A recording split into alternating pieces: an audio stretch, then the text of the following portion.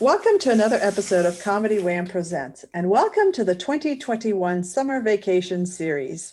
We're getting to know comics from around the world who performed on our Isolation Comedy online show in 2020. I'm your host, Valerie, and sometime co-host Ms. Purrington will join us if she wants. ComedyWham.com is your place to go for features about mostly Austin comedy.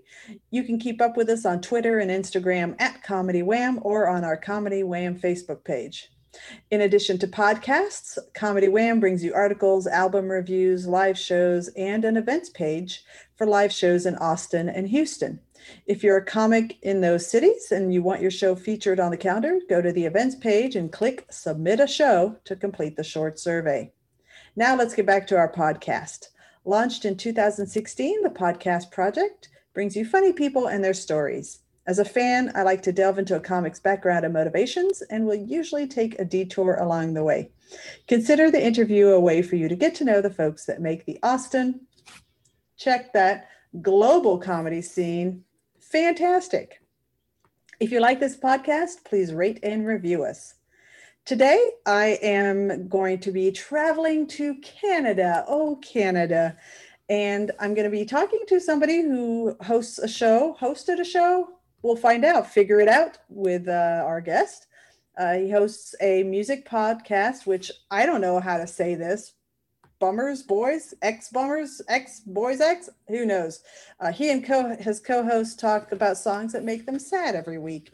We'll find out more about that too. Back in the time machine in 2017, Cult MTL, which means Montreal, named him one of the top 10 comedians in Montreal. And his debut album, Cherubic, came out, Cherubic? We'll figure that out too. Came out in 2020, and he was named one of the 100 best things in comedy in 2020 by the Comedy Bureau, which is based in LA. One of our favorite comics from 2020 Isolation Comedy online show, Comedy Wham Presents, our guest, Mike Carrozza. Hi. Hello. Hi. Thanks for having me. Absolutely. Excited for all the detours. Ooh, I'm rubbing my hands. many detours. That seemed to be from your performances on our online show. You seem to love a detour. What can I say? Big fan of Todd Glass. I will just off the bat. Bummer Boys. It's spelled like a bad hardcore band, so it's like Ex-Bummer, Ex-Boys, X. But it's like you're listening to Life Ruiner or some band that's super straight edge. But we're just two dummies who love emo music and have some friends along the way who like to talk about sad songs. So we're Bummer Boys. We thought it was a fun idea at first, and then we realized it is not smart. But we're in. It's a year and some change going strong. So I can't change it. Very nice. And I go cherubic, but I know it's pronounced cherubic. It's supposed to be like emphasis on the ooh. Never like the ooh sound. I like cherubic, like a cherub, but it's the adjective of cherub, so it's cherubic. I've always preferred it that way, although I recognize it's incorrect. But sue me, okay? Sue me. Very easy to find. Well, as a press, I should have done my homework, Mike. So, Hey, I won't take that away from you. If that's how you feel about it, that's how you feel about it. But look at what it's gotten me to do. It's gotten me to talk about my thing. And we are already going. Yeah. That's part of the point is we're talking about what I do. We're talking about what you do. We're talking about comedy. It's already off to a good start. It is. It's happening. It is. I can't say, oh, I should have done my job. It's like, well, didn't you? Maybe that was a sneaky way of doing it, huh? Maybe. Now, I feel bad for those of you who are listening because you do not get to see the really cool view that I get to. We record this in Zoom, but only the podcast audio gets released. And the background, which is a real background behind Mike, is almost as fascinating as all of his credits. There's at least two guitars. There's a full traditional, not one of those dumb electronic drum kits. There's a table off to the side that has all sorts of stuff. There's a headless cardboard torso. Oh, it's not headless. I know. I could. That's there a we James go. Dean there cardboard cutout. There's that handsome face. It's only headless so I can get the Right. computer facing me a little bit more. Yeah. And that table full of Magic the Gathering cards. So, you know, I'm a real fucking nerd. Oh, yeah. Oh, yeah. Because I write for a Magic website. And You do? Oh, my gosh. Steeped in Magic.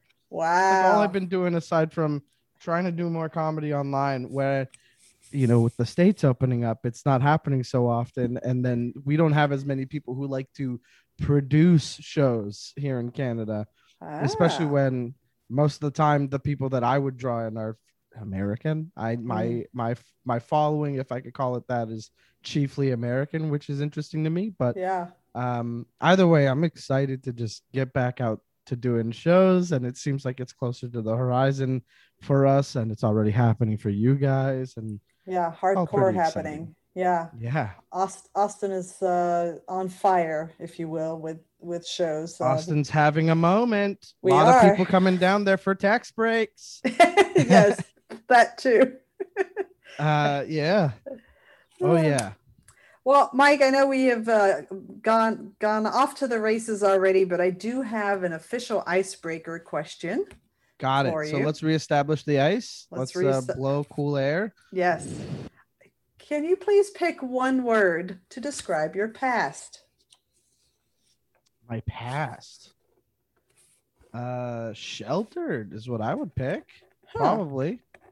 Yeah. I feel like I learned a lot of stuff later on that I would have probably learned sooner if there wasn't such an emphasis on like being told what's right and fitting into that mold of like my family being like, well, you don't do this or you don't do that. And I'm like, okay, cool. You know, or like the environments I was in, my schools were like just not very diverse. So yeah, I'm going to go ahead and say sheltered is probably the best way to describe my past. Mm-hmm. Although probably not to the extent as like some people be like, they were pretty sheltered. Like I probably not to like that extent, but I consider myself to be sheltered in a way that makes me pretty naive. Yeah. So, which I like about myself. So I'm grateful for it. Your personality on and off stage feels very consistent. You have a very silly way about you. Thank you. Is that something that you've always been, or is that something that as you grew out of feeling sheltered that you took on? I'll say that I've always kind of leaned towards everybody have a nice time unless you're hurting somebody, and just didn't have a way to put it into words. So it would be like, let's, you know, hey, this is a tense situation, time to be a clown, or you know, somebody's sad, I'm going to listen to you until you get it out. Or if you need me to, you know, pratfall, that's going to happen too. Like, I think it's always been that way. However, I will say it's not as automatic or immediate. Like there are times where my immediate reaction isn't benefit of the doubt on somebody, but rather very aggressive and angry, which is surprising coming from me, but I am human. And if somebody, you know, nobody expects me to react to that video of that Walmart employee knocking out that guy without a mask in favor of the guy knocking out the guy without a mask. But here I am thinking, yeah, I think that's fine. And you know what? If they try to sue, that's bullshit. Like there should be no repercussion for that person. They did the right thing, which should have been happening this whole time. Let's, you know, I'm not here to say let's drop kick everybody who isn't wearing masks or who like fought the mask stuff or the safety protocols. But I am saying that I think that everybody who participates in anti-mask rallies and has in the past should at least not experience joy ever again in their lives. And that's what I think. Nothing violent. Yeah. Nothing violent, just a sincere curse. Harsh words from Canada, from our neighbors to the north. We are terrible. Have you seen the news from this month? Buddy, this is, it is. Gotta look at our treatment of the indigenous population here, native folk here. Buddy, wait until you dive into Canada's history and ignorance thereof. Yeah, we actually had quite an eye-opening it was 2 years ago. My son and I, we love Canada. We absolutely love Canada. Last year we were supposed to go to no, we were supposed to go to Toronto. We've been to Vancouver and Montreal. I've been to Toronto, but this is traveling with my son. And 2 years ago, we went to Vancouver, and they have some pretty amazing Indigenous peoples museums. And, we're the dumb, ugly Americans. We're thinking, oh, Canada is so great, maple leaf syrup and hockey. And we just realized, oh my God, what a blighted history. Yeah, kind of like America. We're a country just like every other country with many centuries worth of repressed trauma swept under the rug for the sake of continual oppression. So it's not we're not angels by any stretch, but there is some sort of like there is a positive thing to this kind of coming to light and being like, oh, we're fucked. Good. Let's fix everything. Although you can't fix the fact that like 215 kids' bodies were recovered this last week. You know what I mean? Like that's not something you could fix. Right. Right. Yeah.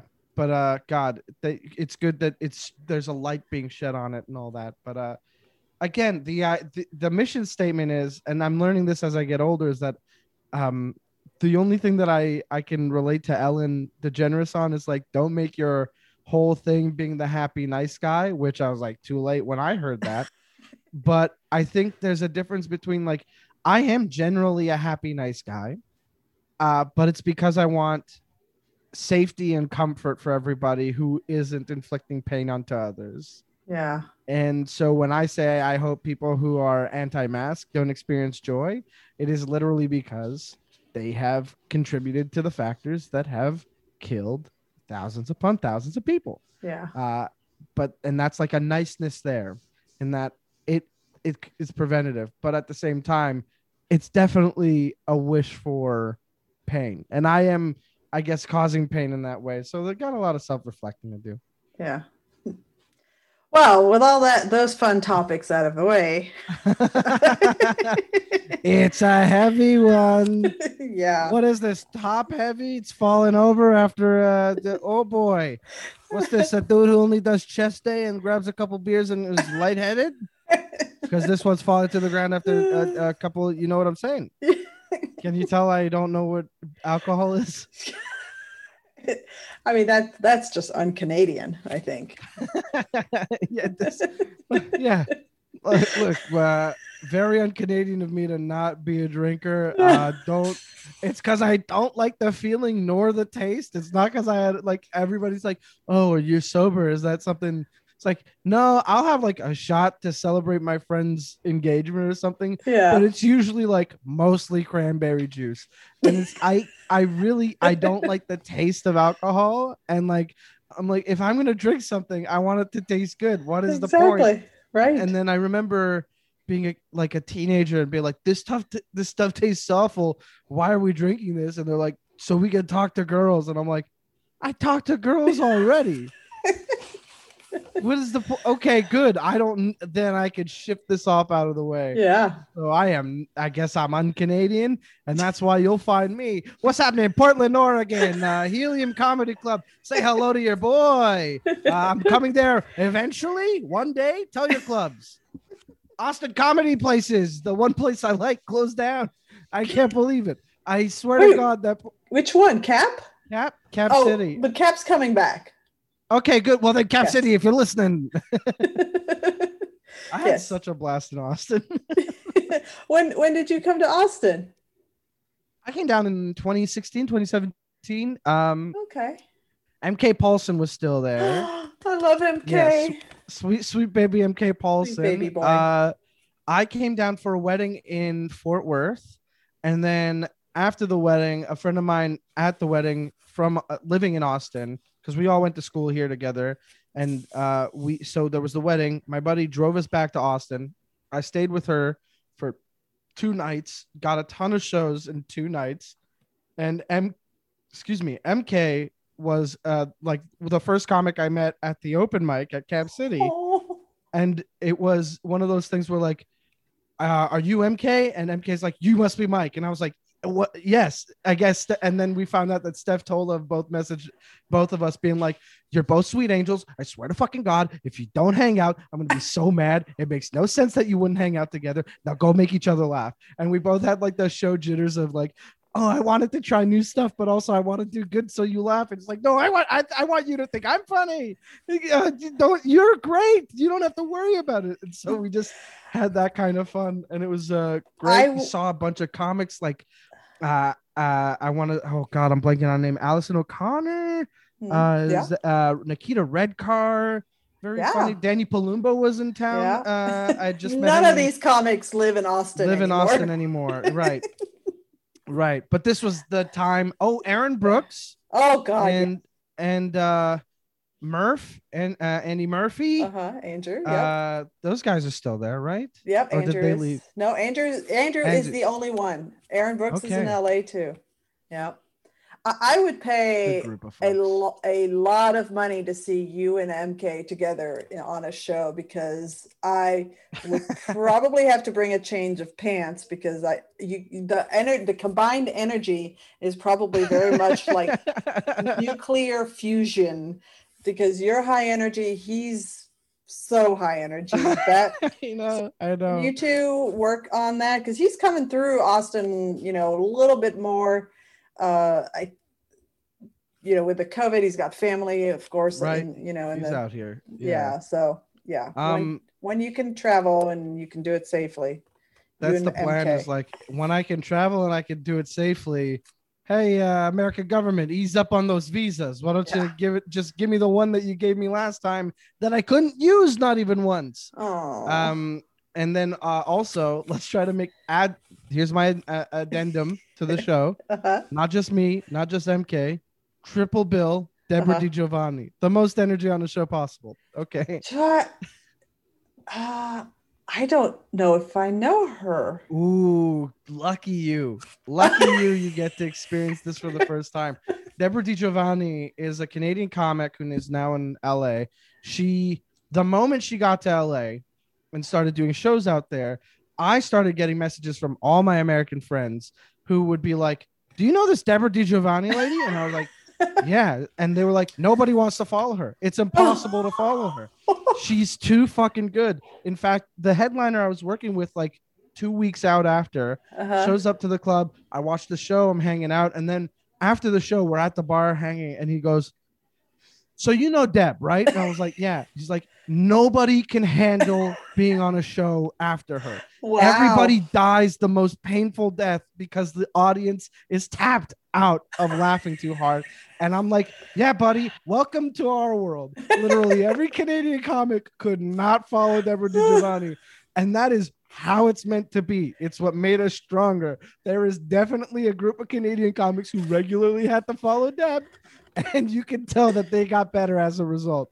I've heard her name. So okay, all right. Well, incredible comic. Okay, well, her album Lady Jazz was nominated for a Juno Award last year. Oh, wow! Yeah, it's really good. Okay, well, you work on that triple bill show. I'll text all of them. I bet we have a group chat in here somewhere. Yeah, do it. Say I want it. MK's like, oh, Valerie's getting a little big for her britches now. She just wants these shows. He'll get it. He'll understand though. Oh, absolutely. He'll be like, yeah, we all want those shows. Let's get back to talking about Mike. Me?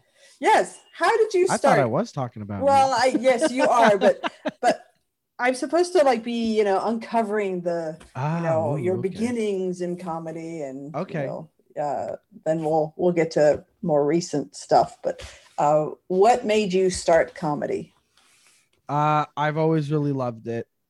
So growing up in Montreal, the Just for Laughs Festival is a huge deal here. Yeah. And every summer I see ads for it, and oh my God, this guy's coming and this guy's coming. And my dad would always be watching comedy on Whose Line Is It Anyway? It was always on TV, or whatever sketch group had reruns at the time, whether it's Kids in the Hall or Second City, or the Comedy Channel was always on. Like I don't remember many of the cartoons. A lot of people from my age group were like, these are the cartoons that shaped me. I'd be like, oh, I don't know any of those, because I was watching like Friends and Seinfeld and the Just for Laughs galas that they would have on reruns all the time. And I'm pretty sure there's like elementary school notebooks filled with like what is supposed to be my math homework, but ends up being like me trying to phonetically spell Mike Birbiglia's name and Mitch Hedberg and Maria Bamford and just like keep scratching Galifianakis over and over again. You're going for the tough names. Oh, just really liking them all, But I always watched those, and I always thought, this looks like so much fun. I can't believe, they get to do this. What makes them so special? And my dad was like, well, that's their job. That's what they do. And I was like, cool. That sounds delightful.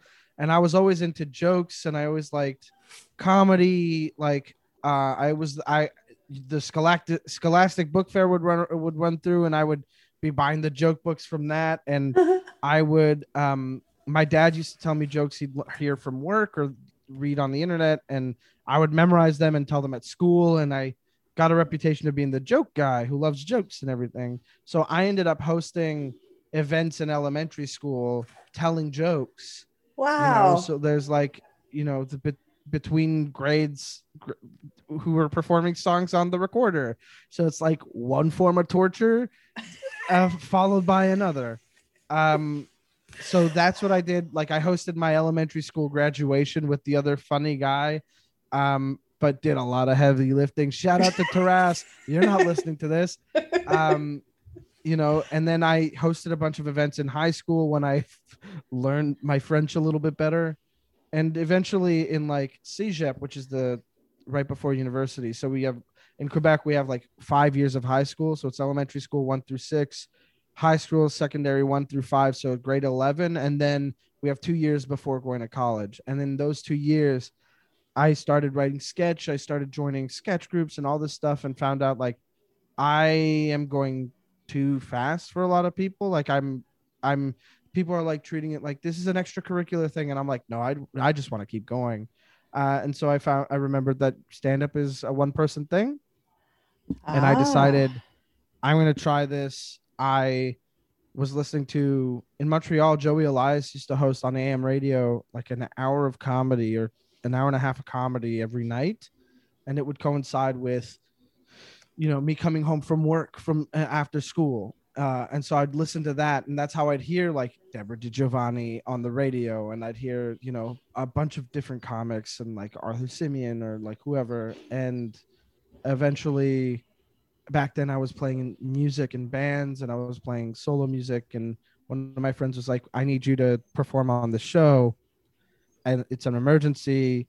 I need somebody to close out this folk show. And I was like, okay, but how about like the week after you put on a comedy show and I do a set on that? He's like, what? We've never done that before. I was like, I don't know how to do it anywhere else. I don't know about what open mics are. I know nothing about comedy.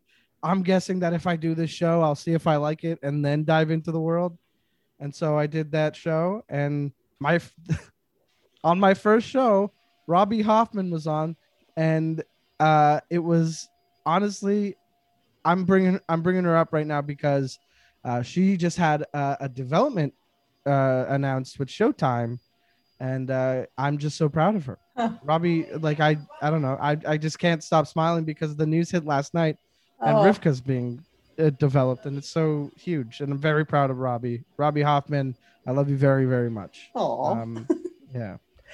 I'm finding out that you're a huge cheerleader. I mean, you've dropped so many names, but all in the context of not, oh, Mike knows these people. It's you're like so excited for the things that they've done. Yeah. It's very sweet and endearing. Yeah, well, that's how it. Look. I don't want to be like that's how it should be, but I believe I would. Look. It's just I don't like the cattiness or like the competitive element of like, well, they did put out a good product, but I'm up for a similar kind of job, and I don't want to be pumping that. It's like, no, do you know how often I try to like recommend so many Canadian comics, or like if I get an offer on Gig Salad for an online show or a gig near me, but I don't fit the criteria, the first thing I'm doing is like, here are the emails of like 5 other comics who would be great for this. And you should be getting in touch with them.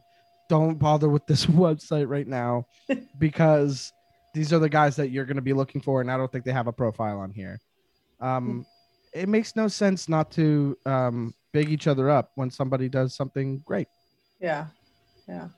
So you're a lifelong creative between music and comedy in some form or another. This is what you live and breathe for, basically. That's a rare find. Where do I want to? There was something that you mentioned earlier about French, and I am a native French speaker, so of course, anytime somebody mentions French, I want to kind of explore that. Do you ever perform in French, or did you just need to learn French for school? So I needed to learn French for school and like living in Montreal and stuff, and I actually just always wanted to be able to learn. Like, I think the pursuit of language and being able to converse with anybody, to communicate with other people, is super important. I think like if you have an opportunity to learn a language, even like piecemeal, and it's just like in the easiest way, go for it. There's no reason to say no. But I learned French because of circumstance. I went to a French high school. I opted for that. I thought it would be a good skill to have, and it has, I worked in retail in Montreal for a long time ago, so that's like the extent to which I've used it. Or being able to help here and there with people who speak French. I have tried comedy in French. However, I don't translate well to French. I don't I'm way more expressive in English. I tend to use like my full range of voice, and this is the language I have the best command over, whereas French, I'm a little bit pared down. My register tends to shift a little bit lower. I am fluent, but I do search for my words a tiny bit, and that does affect my confidence. And then the other thing is, I don't do like wordplay. I don't do like anything that would translate in a way that like, okay, here's a translation, and here it takes a bit of like finessing, and then it's a thing again. It's like, I don't do stories. I do like, what if this dumb idea I had, and I have to over explain it. And so I really have to have like the perfect command of the language to be able to convey that.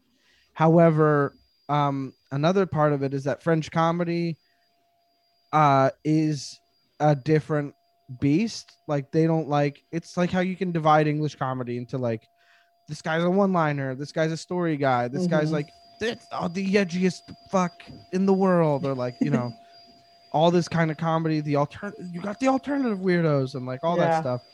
In French comedy, they have those, but then like the popular stuff is plagiarism a lot of the time, and like that's a tough thing to be around and not call it out.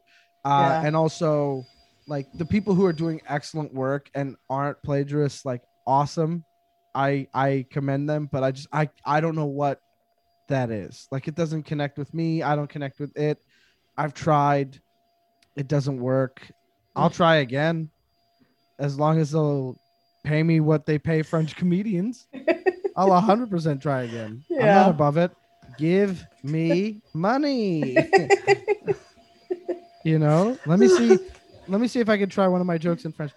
Est-ce que vous pensez si un chef est en couple avec un autre chef, quand ils s'embrassent, ils font comme moi, ils mouchent ensemble? I watched the clip of that in English, so I know exactly what you're doing. Yeah, chef's kiss. Très bien, très bien. That's it. Here's another fun aside, is that Magic the Gathering just released a card called Chef's Kiss. So I have a new signature card. It just is upsetting that it sucks. What's happening, MTG nerds? What up, my Magic heads? Fucking weirdos. What up? My boyfriend is a big Magic nerd, and he's unfortunately taught my son So now my son's Yeah. a magic nerd too. It's just a fun game. It's a Yeah. good time. Yeah. I tried to learn. My boyfriend tried his very best to try to teach me, and I just get very confused easily. So That's all right. yeah. That's all All right. right. Back to Mike. Me. You grew up in Montreal, so you Correct. saw Just for Laughs being such a big deal in Montreal. Your first time on Just for Laughs was around 2016. Was it I before actually then? don't know. It must have Oh, been around then. It could have been that's 2015. that's what my paper says. Oh, okay. I well then good because I don't know. Thing about Just for Laughs is that I had been volunteering and interning at Just for Laughs for many years, and then ultimately ended up being like, "Hey, we need somebody to help out with PR this summer." I'd be like, "Sweet, do I get a badge?" They'd be like, "Yep." I'd be like, "Great," and I'd go see all the shows, or like, "Hey, the head of TV and the head of the festival need an assistant. Can you come in 3 days a week?" I'd be like, "You got it." Then I get like this badge that means I have to escort like huge names around the city, and I've been lucky to have like access in that sense. And then Yeah. eventually what happened is that like I was there so frequently every year that a lot of the acts started recognizing me, and I made friends with a lot of the comics that I had never that I'd found through the festival. Um and you know me, I like being as supportive as I can, so if I Mhm. see some new face being very nervous, I like to be like, "Hey man, it's a huge deal." Yes, correct. But also the nerves are only going to hurt you. So come outside, let's hang out, let's chill. We'll get you talking to this guy who is the head over here who does not like talking to very many people, but I've been talking to him, kind of facilitating here and there.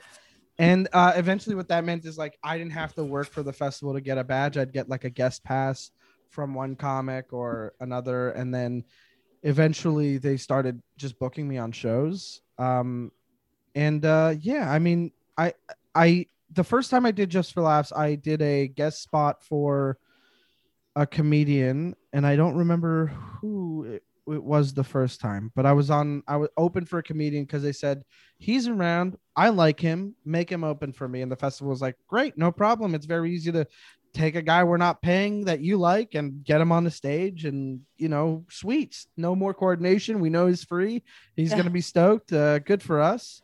And then eventually that just started happening more and more. And when I got the festival the first year, they booked me on one or two shows, and then I was like, well, now I have free reign to campaign for myself. So I started like messaging comics that I somewhat knew or like didn't quite know, but had a decent relationship with one of their friends who'd vouched for me, and was like, let me get on. I would love to open for you. I've already got these shows. I know you don't have an opener. I can make this super easy for you by being your opener for 2 nights. Awesome. And that's become some friendships. Like, to Nice.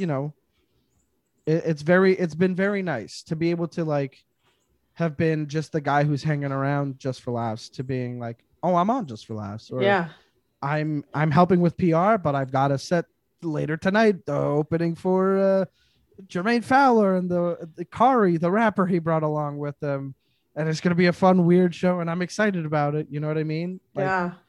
it's a good, yeah. It's I very organic, which you don't hear a lot. I mean, the people that I've had an opportunity to talk to that get on JFL, they've gone through a grueling audition process. They didn't get on the first or second time. You, you know, showed your mettle both through working for the festival, but also you were clearly doing the legwork, but in Montreal with your I'd shows also and showcased as well. Like, I've also like the first 2 years that I was on the festival, I didn't get on the festival due to the showcase. But after that, they know me as like, now we know he's solid enough, or like they booked me 1 year and 2 years in a row. And then I think the last year I got to have my own show in the festival. It was an outdoor show, Figure It Out, which yeah, will eventually come back, I think, at some point. It's just, what? yeah, Yeah. No shows happening here yet. So yeah. Are you in Toronto now, or are you back in Montreal? I'm back in Montreal. Okay. I moved back in October due to the pandemic. I Okay. couldn't justify spending $1.50 on a tiny box that I share with 3 people Mm, and not being able to leave it for shows, which was the whole deal. okay. Yeah. Yeah. Yeah. Yeah. Ugh. Well, but So I'm you've got back home. a great, yeah, you've got a great Oh, setup. I So I have it great here. It's, yeah. the trade-off with being in a tiny box out there was that I would leave the box, Yeah. and I would go do shows and I'd be 15 minutes from all these shows. Hmm. I didn't need to have a drum set out here. I didn't need to, because like this stuff I used to like sell some music, or like, hey, you need a theme song for a podcast? Let me see what I can come up with. Or, hey, a short film needs music. I'll record something that I will write, and then you can have it arranged and send it elsewhere and have it produced big time. But, that's the kind of thing that I've been doing now. Uh-huh. But in Toronto, I just had like my bed, my dresser, a small table that I used for a desk to record my podcast at, and that was it. And then I'd leave for a show or work, and I'd be there in 15 minutes. Now, if I need to get somewhere, I need to borrow a car. I'm on the road for at least 35 minutes. That's without traffic. So Yeah. the trade-offs are, you know, but what are you gonna do? We're waiting for this thing to go away, or at least be manageable. I get Yeah. my second dose in August, which I got my first one in May. You guys, it's like first dose, 2 weeks, second Yeah. dose. That's how you do it. That's how it's supposed to be. Canada's like, we've only got so many. It's like, no, you've got plenty. It's that you're Wow. not willing to acknowledge the amount of people refusing to take the vaccine. How about you just stick it in me already, you fucking idiots? Instead of letting it go to waste, I will take any of your vaccines, and Yeah. I will feel less paranoid, less hermiting. Like Yeah. there's a surprising number of people that I've learned have developed agoraphobia in this time, and it's people that I didn't expect to have that. And Hmm. like, I'm glad that when I moved back, the first 3 months I didn't leave the house. Like, I just stayed inside. So I'm surprised that didn't happen to me, and I'm grateful for it, because I'll take walks now and get around. But you know, take care of yourselves. Yeah. Yeah. And good for the community, right? Mm-hmm. So you have the music to help you earn an income. You didn't have the shows. Did you do a lot of online shows, or was that something that you kind of struggled with? You're so like wacky and absurdist, and I'm sorry if you don't like that No, that's fine. That's what I label. like. But it seems like if you're a little along those lines and you're willing to go with the flow, that the online might be a way for you to at least get that comedy energy out. Right. I have done a few online shows, just not. Uh, I would have preferred having a regular show to do without it being such a headache to produce, Yeah. because with the volatility of people's emotions changing day to day meant a lot of comics were canceling. And so Yeah. when I ran a show for a little while, and it was just like a Skype conversation that I'd put on Twitch, when I ran that show, it was fine, but the whole week I was stressing, and then I'd eat my dinner way too quickly. I'd come down to set up. I'd be like, I don't have any new joke to do off the top, so I'm going to riff on what's going on. Everything is too sad for me to riff on. I'm going to bring on the next comic who I just got their text saying that they're canceling. So I'm going to, hey, Caleb Simon, can you do earlier? And he'll be like, for sure, dude, fucking whatever. And like, we'll talk for a little bit, but the entire time I'm frantically texting friends of mine being like, can you fill in last minute? Or like bugging the person that's supposed to go last to be like, can you do an extra 10 minutes with me? Do you think we could sustain that? Or, that kind of thing. And so it ended up being so much more of a headache. And I wish it wasn't that, because I would love to be doing a regular show. I would love to be doing a weekly again. And I love doing the regulars. Like, I love doing the showcase Zoom shows like Comedy Wham. I love doing it. I got to do Hot Tub, which was like, what? I got to do Hot Tub. Wow, Are you kidding me? nice.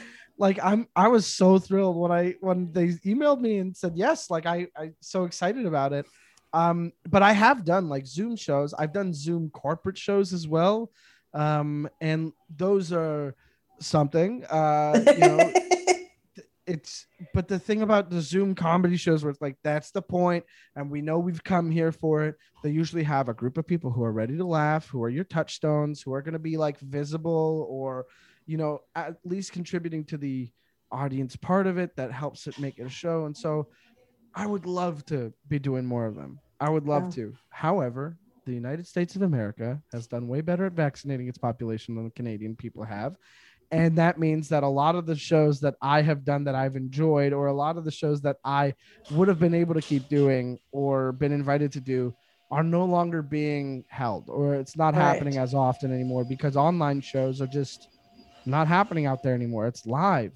Kanane's in a van on the road texting people, tweeting at people being like, hey, Albuquerque, I'm around. And they're like, shit, dude, my driveway is way open. You know what I mean? And like, that's the kind of shit you guys can do right now. Yeah. Meanwhile, I'm out here being like, if I go outside past a certain time, I could get $1,000 ticket, which is no longer true. They just got rid of the curfew. But I'm really excited for this.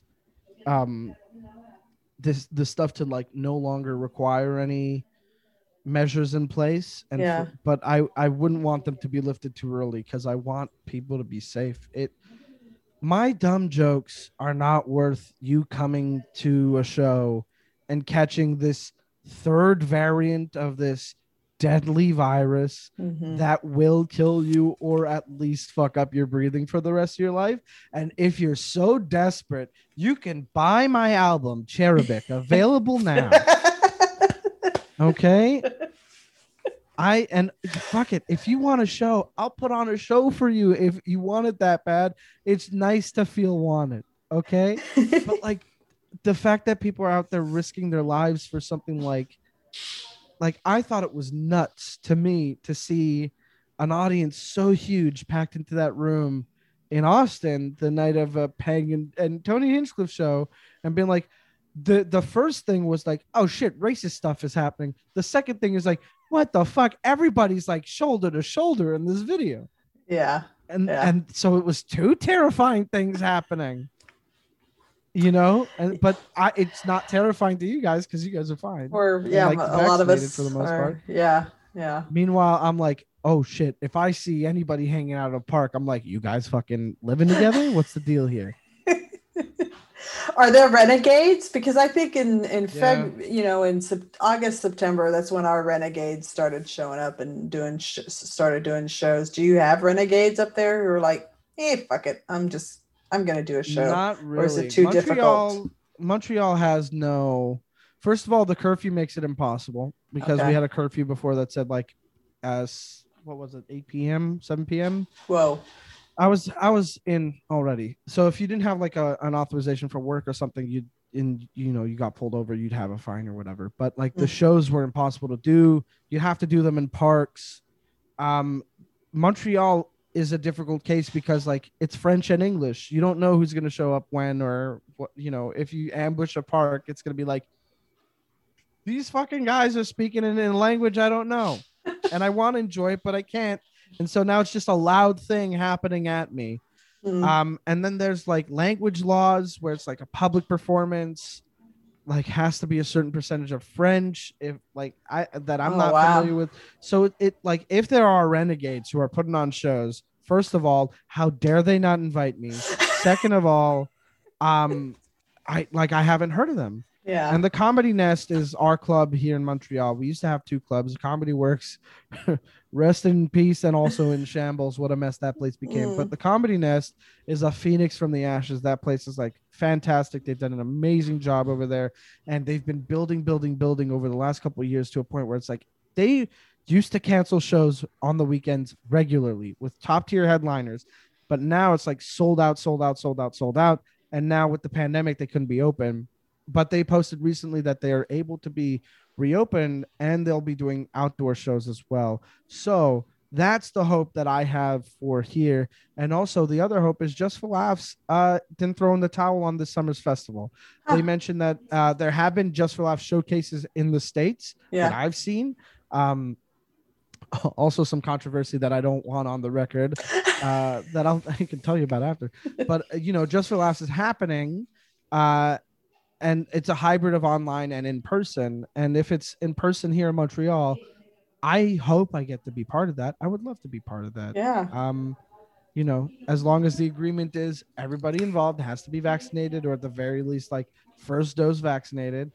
And they also have to be caring individuals who understand the severity of this virus and who understand that it's like not a fucking joke, that also would like to laugh at jokes, like real jokes. You know what I mean? Yeah. So Right.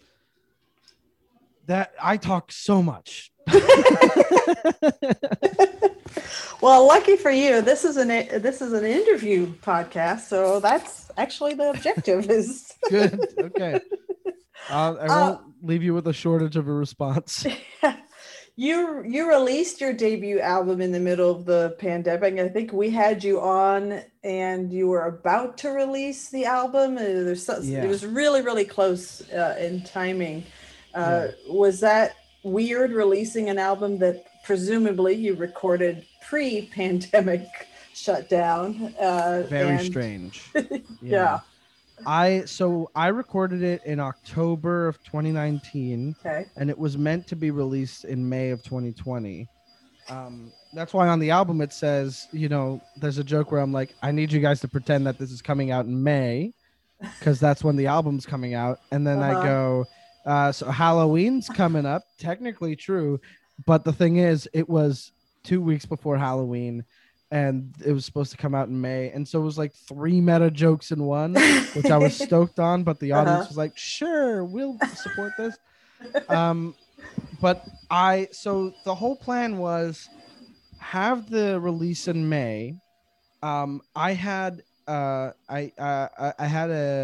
visa of sorts that I would be able to work with to come on down through a company and then spend some time out there after the fact. So I was working for a company that were going to have me do a couple shows out there, and I'd be like, well, now I'm on vacation time, and I'm going to go to these other cities. Plan was to go back to Denver. Plan was to go back to Boise. Plan was to go back to Seattle, like a bunch of spots in the States that I've really enjoyed and that were very receptive to me, and to kind of do like a tiny tour, but then also hit Blonde Medicine's like HQ town in the Bay Area and be like, hey, what's up? Thank you for putting this out. Give Dom and Jess a big hug. And then also pick up what I was supposed to have physical release copies. Like I was going to do, physical merch. I was going to do my album in CD and like also vinyl. That was the plan. But, if I can't pick them up, the duties on it and having them shipped is just an utter nightmare. And at the same time, there was this huge fire that took out like one of the 2 vinyl production companies. Oh my gosh. That made it impossible to get the order done. And ultimately, when I talked to Dom at Blonde Medicine, we were like, okay, so what do we think? This pandemic can't possibly last till May, right? And he's like, right. I think I'm pretty optimistic. But at the same time, we were like, we should definitely look into delaying this if you want to still do the tour and come down and hang and stuff. And I was like, I would love that. But there is a line on the album deliberately being like, it's in May.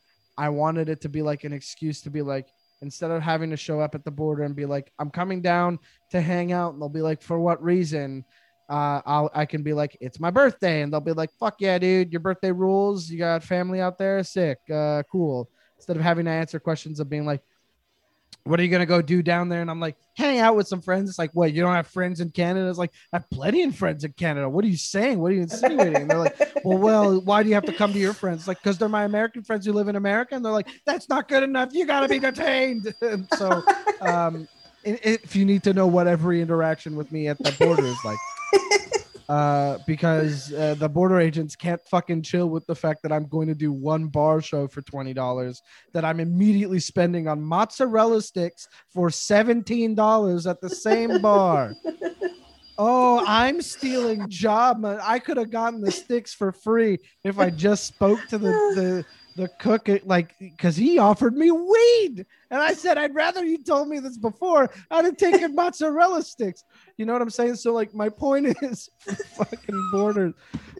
It was so weird releasing this album in the pandemic, but it has led to, like, some really cool stuff. Like, we still did, like, we still did the publicity for it. We still did the press and everything. So instead of showing up in town and being like, I'm doing these shows and doing radio, I got to do Doug Loves Movies. I got to do Dumb People Town. I got to be on like a bunch of podcasts that I didn't think that I was going to be able to be a guest on. Yeah. And it all came from being like, well, it's a new age. Let's do this. Let's see what we can handle. You know, I got to hang out with the Sklar brothers, who I hadn't seen. Like, the Sklar brothers were a signpost for my beginnings at JFL. Like, when I started interning there, I met them and I was like, hey, I'm just a volunteer here, but I just wanted to let you guys know I'm a huge fan and have a good night. And they were like, no, come on back. And then they gave me this Sklar treatment. They were like, we can tell he's a comedian. That's what I was thinking. He's a comedian. Like, you're so good. Like, so I was like, you a year in? No, maybe a little bit more than a year. No, I'm thinking a little less. He's a less than a year in. Definitely less than a year in, you know? So they did do that back and forth. And I was like, this is my favorite. I love these guys. And then when I finally got JFL for the first time booked on the festival, that was the first time they'd been back in a couple of years. And I saw them at the bar and I was like, are you fucking serious? They're like, hey, are you still interning? I was like, I got the festival. And they're like, shots. So it was you know, but to be able to do their podcast that I've listened to, that's amazing, because of this whole pandemic, there have been some upsides. You know, I wouldn't have been able to do Comedy Wham. I wasn't going to pass through Austin. I got to do it because Colton was like, your album's great. You know, let's get you on this, please. Yeah. You know, I was like, you didn't even have to say, please let me in. You know what I mean? I started a podcast with my buddy in Seattle because of this pandemic. I'm able to keep Bummer Boys going because we're not in Toronto anymore. I'm not in Toronto anymore. Alex is, but so there have been some upsides, and I can foresee some podcasts remaining remote for sure, or at least like remaining to have access to certain guests, and you don't have to be in certain places to be able to reach out to somebody, and you can make a whole day of it. Like, it works so well. Yeah. My podcast has always relied on like being across the table from somebody, right, and making like a connection that I thought you could not make over Zoom. And so that's part of, aside from being very busy putting on the online show last year, I tried a couple of Zoom interviews and I just felt like I couldn't build that connection. It's still very weird. It's not ideal in the slightest. It's definitely, I was talking to another amazing Canadian comic, Juno Award-winning comedian, Ivan Decker, my sweet, sweet boy who's getting married soon. I love him so much. I interviewed him actually for a website that I'm writing for, Partner in Pearl. I think it's coming out next week. But Ivan and I were talking about how Zoom shows and Zoom in general is so difficult because 90% of communication is nonverbal. And he says, horses don't speak English, but we've been talking to horses forever. Yeah, sure. You know, and so the idea being that we lose, you know, there's a feeling in the air when somebody walks into a room. Yeah. There's a feeling like your gut is off when it comes to performing live. You can kind of tell when somebody, like an audience, is going to tighten up on something, or like you can feel an audience, something in the room disturbing, or like on the other side of things, that can affect the audience kind of spreading the joy. Like the comfort, a small room with more people is better than a big room with a ton of people, because a small room forces those people to be so close to each other, and you get that giggle belly effect where like, if like I went to theater school, sue me. If you're like doing this giggle belly thing and you're all laying down on each other's stomachs and somebody laughs, eventually everybody's laughing from that one wave. And the goal is to try not to laugh, but nobody can succeed because the feeling is so contagious. And that's what happens in a room. And you lose that on Zoom, and you lose the idea that like you're affecting the space around you. Like, you don't know how I'm affecting this room, and you're only getting a sliver of it. You're not seeing the whole thing. This side of the room has way more magic cards than I'm willing to admit are here. But you're not getting this, and you're not feeling the wind move when I wave my arms around like I do all the time. Yeah. And so of course it feels so weird and so different, because there's an energy transfer that's not happening over this digital medium. Yeah. And I'm so thrilled and excited to feel that connection with people again. because that's what brings me joy and energy. Like I am an extrovert to the fullest. Like this kind of stuff, Zoom comedy, Zoom podcasts. My co-host on Bummer Boys, Alex Kalenko, he says it's like methadone because it's not the real thing. It's not completely scratching an itch, but it's literally the bare minimum. And that's how I feel about this. And that's why I'm so thrilled to hear, like, when I see Kinane in his van tour, like just on the road, being like, I have this tour set up, but along the way, I have a night in this town. What are the chances I can make this happen? He makes it happen. People show up. He's like, I'm not charging for this. And people end up paying him anyway. And he gives them a show. And he's like, it's half baked. And they're like, we don't fucking care. You're here. You're making this thing out of nothing. I'm like thrilled for that, despite the fact that Kyle and I were doing Twitch streams together for a couple of weeks, like playing video games together and being like, this is a thing we're going to keep doing. And then things just got better out there. And he kept having to be like, yeah, I'm sorry, I can't do it anymore. I'm like, don't apologize. You're doing the greatest thing in the world right now. Do you think I'm going to be mad at anybody for being able to perform safely? Do you think I'm going to be mad at anybody getting to do the best, the thing that I enjoy most in the entire world? Do you think I'm going to be jealous as fuck? Absolutely. So jealous. But I'm going to be so thrilled for you. And so to see things reopening out there, it's so nice. And it means that like the Zoom subscription is going to stay on. So maybe I can be like, Kyle, do you want to hop on my podcast again? You know, that kind of thing. Right. But, you know, if we're not in the same town or anything, but otherwise, like if somebody rolls through your town and you can sit across the table from them for a podcast, it's not even a flip of a coin decision. That's like that's a heavy yes, get them in the room. If schedule permitting, everything permitting, make it happen. There's no reason not to. Yeah. Yeah. Are you are such a happy, bubbly personality. Are you allowing yourself to feel hope that day is coming for you? Or do you just... Yeah. Oh yeah. I'm very optimistic about it.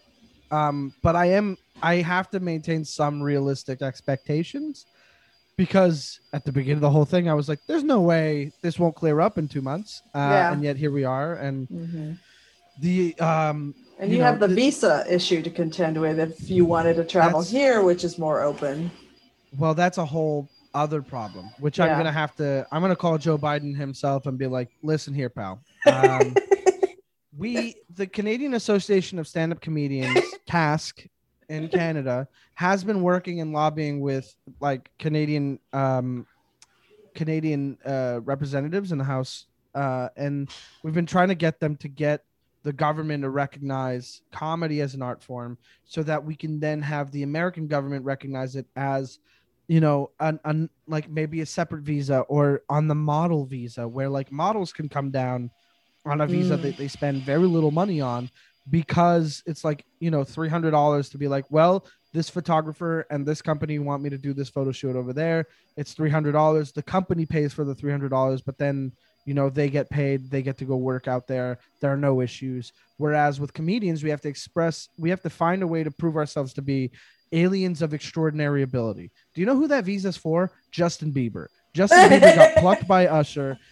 Everything was paid for by a multimillionaire R&B soul singer, and Justin Bieber was a child phenomenon who broke the internet at the time and was super famous and literally was turned into a pop star by this machine. And that's who that visa is for. It's not for somebody like me who has maybe a couple thousand people who are interested in seeing me here and there, and who the industry trusts to make a room of people laugh, you know, for an hour at a time, in certain markets. You know what I mean? So for me to prove that I'm an alien of extraordinary ability without being able to prove, like, without being able to start by being like, hey, Americans like me.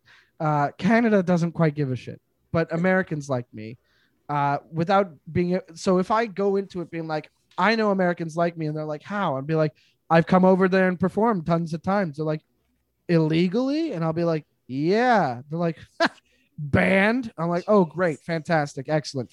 You know what? I tried to do things the regular way, and instead I'm going to be like, I'm a sports journalist, and I'm going to go see the soccer team out there or some shit. You know what I mean? Yeah. All this to say, like, the Canadian Association of Stand-Up Comedy, if you're at all interested in learning more, I would their former president, Sandra Battellini, made a documentary called The Mayor of Comedy, and I highly recommend it. I think their website is the Mayor of Comedy. I'm gonna look it up, mayorofcomedy.com. Mayorofcomedy.com, and it's free on their website right now. It's just right there. It's right there, the top of the website. It just shows the video on Vimeo.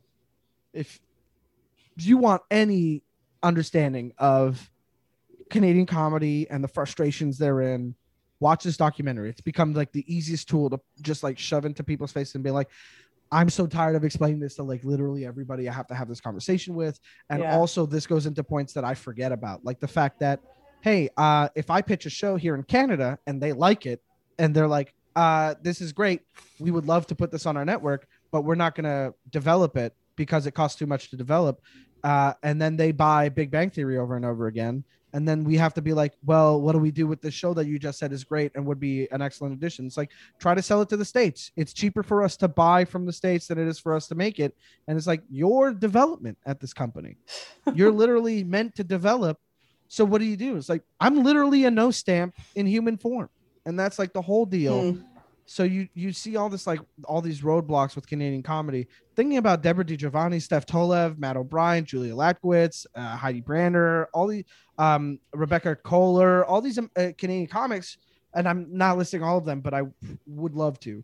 All these Canadian comics who made it in the States, who are out there working and are able to live there, went through a rigorous process of acquiring a green card and a visa, and were able to like make that happen for themselves. But it took years of being a Canadian comedy sweetheart, years of being on literally everything you can do in Canada, years of trying to get to the States quietly and having to refuse pay so that they can bolster the application.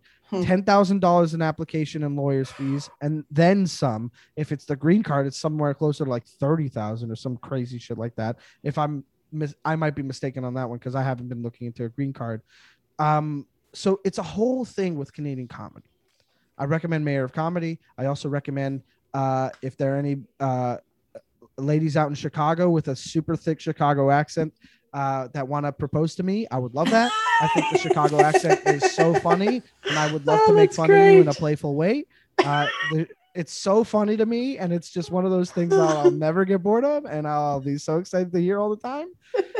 But seriously, if anybody, like, I don't want to be like green card marriage anyone, because then it's like this is exhibit A and me not getting my green card. Yeah. But it's definitely such an awful situation to be put in for a Canadian comedy. Yeah. That said, I am optimistic for us reopening.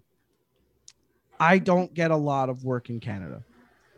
So I'm optimistic in us reopening so that I don't have to spend 2 weeks quarantining at a hotel out of my pocket when I come back from hanging out in the States. Yeah. You know? So. Mike, it has been amazing to get to talk to you. I want to start wrapping up. I've got people outside my door who want to get inside. Okay. So okay. I need to wrap up. There's 3 things that I want to ask. I will try to be succinct. I will be. One is with this summer vacation series, especially for the comics. Well, no, for this series where I'm talking to people outside of Austin, I asked them 2 things. One is tell us why we should be checking out the Canadian comedy scene. And I'm going to make you the representative of Canada, not just Montreal/Toronto. Mm-hmm. Give our listeners a reason for checking out your comedy scene. The Canadian comedy scene is very strong, and that's a reason enough to come out, because what tends to happen with Canadian audiences is that we don't quite normally get a rolling laughter as much as in the States, where the laughs just keep rolling over. Canadian audiences tend to stop when you start talking again. And so we have to keep the punchlines coming. Otherwise, it sounds like you're dying up there. So a lot of Canadian comics are just machines. Huh. So like there are people that are doing incredible work. Like I can sincerely say like Arthur Simeon, Deborah DiGiovanni, Noor Hadidi, Brendan Ash Mohammed, Hodo Hersey, Mark Forward, well, obviously Steph Tolev. You've got like a bunch of amazing Canadian comics out there. Ivan Decker, Deanne Smith, who is American, but we claim her because she's we claim them because they started in Montreal. Right. You know, Rodney Ramsey, like a ton of really, really great Sterling Scott, Graham Clark, Sophie Buttle, Mace Galoni, Jacob Samuel apparently just won a Juno Award last night, Nick Nemiroff and Matt Wright, a ton of amazing Canadian comics who you put them on a show with American comics, they will slay. It's not a question of whether or not they can hang. Oh, we can hang. Yeah. It's we've been conditioned to like have to go at this speed. And that's how you get people like Tolev and Deb DiGiovanni and Ivan Decker out in the States and being like, Steph is utterly beloved by the American comedy scene out in LA. Yeah. Deborah DiGiovanni was the bane of the scene because she was too funny. There's no reason for you to not come check out the scene aside from the fact that it is pretty small. Like the Canadian scene, we have a lot of really good comics. Like we have a handful of cities that are worth checking out. Like Montreal, we need to work on getting more shows happening again once things open up again, because we only have the one club, but we have Montreal, Toronto, excellent scenes. So Toronto and Vancouver are the two scenes that you'll hear most about. Winnipeg had a healthy scene. Edmonton must be the other one that's doing okay in Alberta. And then the East Coast. So Halifax was also, but Prince Edward Island is also apparently booming right now because they're one of the only places in Canada that's open to doing shows live. So we have a lot of places and a lot of comics that are worth your time. I think what I would recommend, rather than being like, come check out our scene, like, yes, come check out our scene. You'll 100% be drawn to Montreal, Vancouver, and Toronto. And to that, I say, hit me up. If you're a comic traveling up, more likely, to one of our cities, hit me up. I will try to get you in touch with the right people. If we don't know each other, please get somebody to vouch, obviously. Yeah. But like, we try to be as hospitable as possible. We try to be as like welcoming and helpful as we can. And we'll show you the right shows and you will have fun. We can't guarantee you'll do well because you're not adjusted to the fact that audiences will stop laughing immediately the second that you start saying a word. Mm-hmm. But you'll have fun. You'll learn, you'll get it, you'll enjoy it. I would say look into Canadian comics and please email me. MikeCarrozzaComedy@gmail.com. Email me. I will send you a full list of Canadian comics and their albums that you should check out. I have no problem doing this. I do this for everybody. People email me. It's on the back jacket of my album. It says email me and I will tell you, like, get in contact with me and I will tell you about comics and their albums. The best thing to do would be to like check out Canadian comics and then ask yourself why we don't get paid or played as much as American comics. And the answer is Canadian industry sucks. Yeah. Well, you were very efficient with that because my second question is some Canadian comics that we should be checking out. You gave us a treasure trove of comics that we should be checking out. I've got more. I'm sure you do. And I was very excited because two of the names that you mentioned are people that I've interviewed. So it was very, very exciting. Who did you speak to? I talked to Mark Forward and I've talked to Deanne Smith when they came through Moontower. So yes, yeah, Deanne, that's a newish development with Deanne. So we're getting used to it, but they're one of my oldest friends in comedy, and it's they're very, very nice with me. Yeah. Okay, well, your final question is one word to describe your future.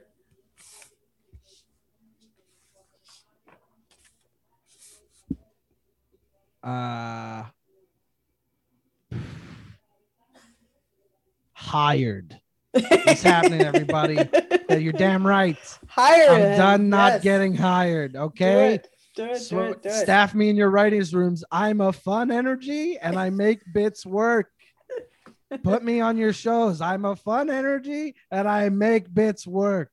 I'm a fun, silly boy, and I'm ready to just get me in there. Yeah. That's hired.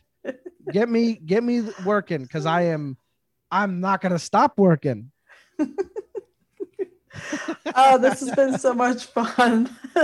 That is a wrap on Comedy Wham Presents Mike Carosa. Mike, tell us where we can find you on social media, and then do another little final promo push. Best thing to do would be to check out my Linktree. So Linktree, linktr.ee/Mike Carosa. My name is Mike Carosa, MikeCarrozza. Once you know how to spell that, I'm pretty easy to find. At Mike Carosa on Twitter, at Mike Carosa on Instagram, Mike Carosa 91 on Twitch, which I do sometimes. I have a Discord server where a lot of friends and fans interact and have a nice time. We play some Jackbox games every week, and we watch movies together, and sometimes just like hang out with other comics and like a voice chat as a fun show idea.